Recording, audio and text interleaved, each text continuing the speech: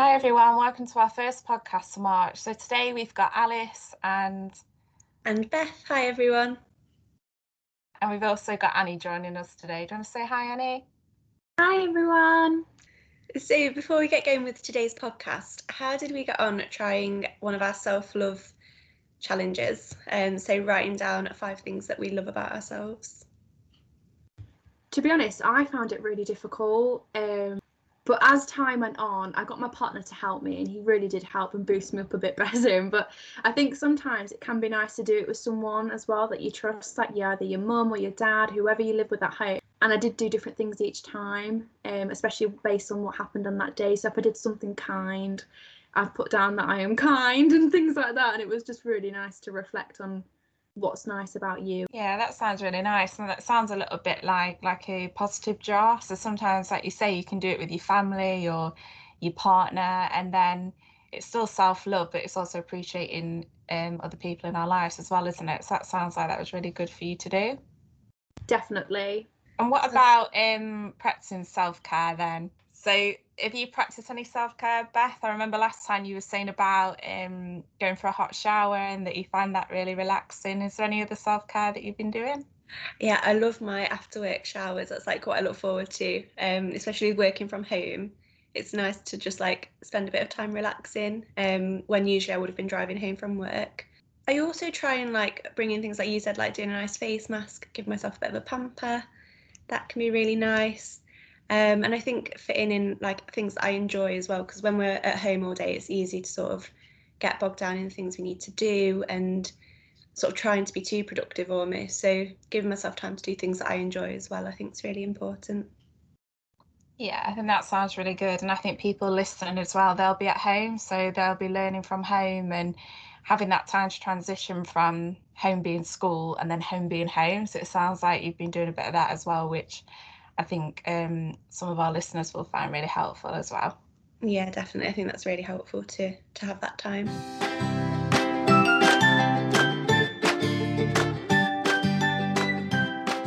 So this week is Health and Nutrition Week. So that's why this podcast is going to feature health and nutrition and some top tips. So obviously we eat and drink every day, but did you know that food can impact our well-being and our mood? Yeah, so having a think about what we eat and when we eat can be really helpful when we're thinking about how to maximise our well-being. So we thought today it might be helpful to work through our daily food and drink habits and see where we can introduce some more of those foods that have a positive effect on our mood. So before we start, we should also add that if you have any worries about your diet or your health, the most important thing to do is take some advice from your GP. And as well, we don't recommend reducing or restricting your food intake in any way. This is all about adding food and drinks to help us to feel good. Okay, so shall we start with breakfast? Breakfast is often described as the most important meal of the day as it kickstarts our metabolism to boost our energy levels and alertness. I know if I've not had breakfast, it makes me feel really groggy all morning, and I just know that I'm just not going to be my best self for the rest of the day. Yeah, that's right. It's so important to eat some breakfast to set us up for the day. So what did you have for breakfast today? Today I had bran flakes for breakfast, so I guess that's a little bit boring. Might be healthy, but a little bit boring. What did you have, Annie, today? See, I really struggle with breakfast. So what I tend to do, because I get up quite early, I will always have, like, as soon as I get up with my coffee, I'll have a banana or a piece of fruit.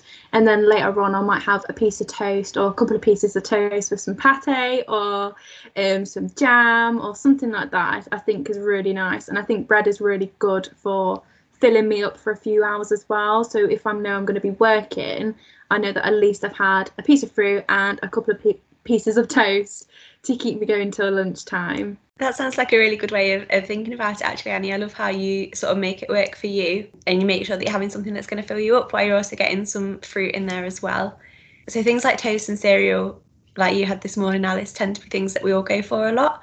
So a good alternative could be something like a bowl of porridge. So that contains slow release carbohydrates, which are absorbed slowly and keep our blood sugar steady. So we're less likely to find ourselves feeling hungry during the morning.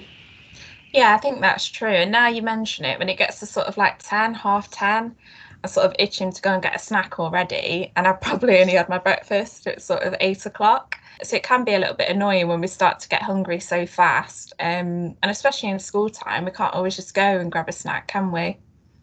Yeah, definitely. And with porridge as well, you can make it different each time. So I think that makes it a really nice choice. So you can put like fruit or nuts or chocolate chips or honey or whatever you feel like, really, to make it a bit more exciting. Yeah, that's a really good point, actually. So I always just think of porridge as being quite plain and boring, but there's loads of ways you can have it to make it more exciting. And it does sound like with Annie earlier saying how she has a piece of fruit, it's quite easy, isn't it, to just get some fruit or some chocolate chips and like mix it up a bit. So you mentioned earlier about not having time for a snack during the morning if you find yourselves getting a bit hungry. So what kind of things do you like to snack on? Sometimes I'm a little bit guilty and it might be a chocolate bar or something that's not so healthy. What about you, Annie?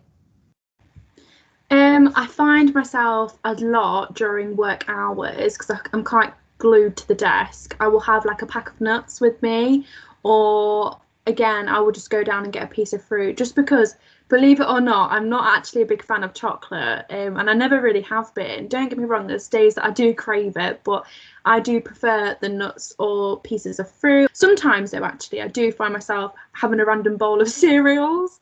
I don't know if anybody else is like that. Yeah, I think so. I think cereal's for any time of the day, isn't it? It's quite an easy snack to have.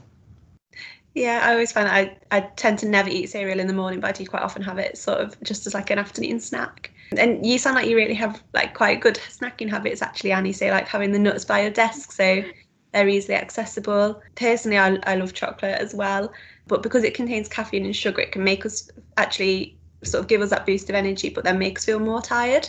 So it might not always be the best idea for a morning snack. Yeah, and like Annie was saying, sort of trying to go for something like a piece of fruit that might be better. So thinking about like an apple or an orange or maybe some berries. I think if I had to pick a fruit, it would definitely be strawberries for my morning snack. What do you go for, Annie, if you're having a piece of fruit? I tend to go for an apple or a banana, but another thing that I do find quite nice is that when I go shopping, I'll get like a bag of carrot sticks and a couple of dips. So another snack that I tend to have is carrot sticks and hummus or something, even carrot sticks and peanut butter or apple and peanut butter. I'm quite random with my snacks. Some really good ideas for snacks there. Thanks, Annie. I really like to go for like an orange. And they're full of vitamin C as well, which is great for our immune system. But fruit in general is great for a healthy snack, and it can also be really hydrating as well. So things like fruit and veg tend to contain lots of water, which is really good for us as well, keeping us hydrated. Yeah, definitely. So there's that overlap, isn't there, between like our food and our hydration and water intake as well. And it's good to get creative with it. So I know a lot of young people might prefer a smoothie or a milkshake. So getting our fruit and making it into something a little bit different. Have you guys ever tried anything like that before? Yeah, I have a little bullet thing. I forgot what it's called now. It's like bullet. It's actually like, I think it's the cheaper version, Beth. It's really, really good, and I will always have berries in there. Sometimes I'll put ice cream in there as well, which I think is really, really nice because I do like it quite cold. But you can have an ice as an alternative as well. Strawberries, just frozen berries from the frozen section in Aldi or Lidl is brilliant. I just love grabbing a bag of them and just whacking them in a smoothie with some milk, and it's just a really nice milkshake. Yeah, I quite like to go for a smoothie as well. I think, unlike Annie, unfortunately, I'm not the biggest fan of fruit. So it's a really good way of getting some fruit into my diet because I do enjoy a smoothie a lot more than I enjoy just a piece of fruit on its own. Yeah, definitely. And it's important to think what you like and what's going to work for you, like Beth was just saying, because setting ourselves up for something that we don't like, we're less likely to eat it. So an alternative to fruit, like Annie was saying, it could be sort of carrot sticks with some sort of dip, or crackers and having some sort of topping on that, so it could be cheese, and that's if you prefer something more savoury rather than something more sweet. Yeah, definitely, that's a really good idea. It needs to be something that works for us, something that we're going to enjoy, because we want our snacking to be enjoyable as well as being good for us. And we definitely don't need to say no to chocolate. I know I could never do that, but I'm going to try having a bit of chocolate maybe later in the day, so I know that I can afford to feel like a bit less alert. What are your guys' thoughts on dark chocolate? That's my favourite. I absolutely love dark chocolate. Like, like I said, I'm not a big fan of it, but if I could choose, I would definitely have dark chocolate as well. And I do find it's quite a good alternative, because you can choose your percentage of chocolates as well. And I didn't know this until I was in Aldi, and a woman told me about it, and she was like, you can choose the percentage of what you want, which can be more healthier apparently. So if it's going to be healthier chocolate, then it's just a win-win, isn't it? Yeah, that's when we treat ourselves. We're like, oh, we probably shouldn't have ate that, or we feel bad about it. But it sounds like with the dark chocolate, we can get the treat and we cannot feel bad about it as well. So maybe that's something moving forward that people could try if they do like dark chocolate. Like Annie was saying, it's supposed to be good for you too. So we've spoken quite a lot so far about smoothies and fruit.